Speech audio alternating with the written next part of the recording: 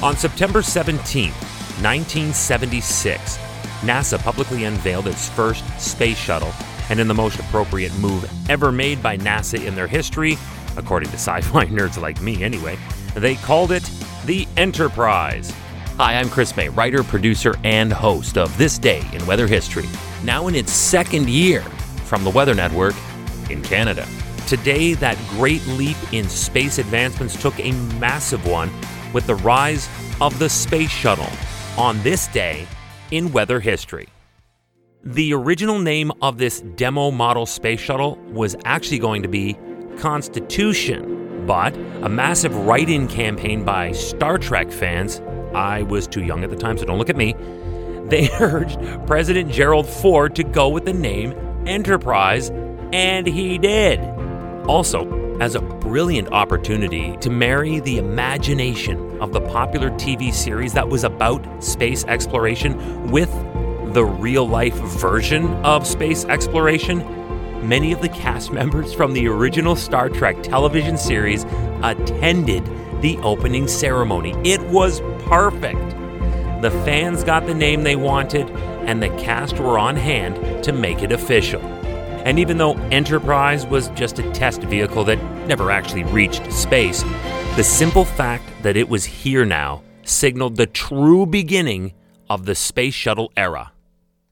Welcome to year 2 of this podcast. Right now, you're listening to the full version of today's story on your favorite podcast provider. But there's also the daily podcast video short. They're shot right here in my podcast recording studio, so you get that perspective. But oftentimes, they will include visuals from that day's event, from when it happened, in weather history. So after listening to the full story, go check out the podcast video short on television or online anytime at theweathernetwork.com/weather history. The Great Cold War race has been covered extensively already on this podcast, and today we get to a point where it became really lopsided in favor of the United States. Remember in the September 14th episode of this podcast, This Day in Weather History, I covered the event in 1959 when the Soviets gained another upper hand and looked to start to pull away in the race when they were the first to hit the moon, when they literally crashed into it with a probe. And make no mistake, this was the dawn of a whole new era of spaceflight and exploration. First, the ship itself now looked more like an airplane instead of a missile. And because of this, it also became the first spaceship to fly freely when it was lifted in 1977 to a height of 25,000 feet by a Boeing 747 airplane, and then it was released, gliding back to Edwards Air Force Base on its own. Now, pilots could return the ship to Earth by landing it on a runway just like a plane and use it again. But this September 17th debut was just the birth.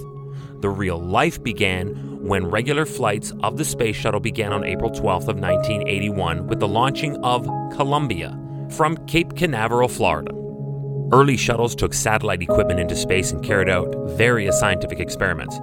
The space shuttles made regular stopovers at the old Space Lab. Then, after Space Lab, the space shuttles were the only way that our current International Space Station actually got built at all. The shuttle missions then made almost regular commutes to the ISS before the end of the program.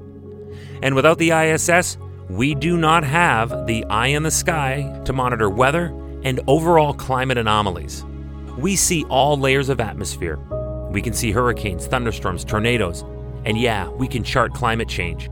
And without the STS, we would not have the Hubble Space Telescope that has not only provided our first view into actual outer and then deep space, but has also helped us here understand better what happens on our planet through the events that happen elsewhere out there.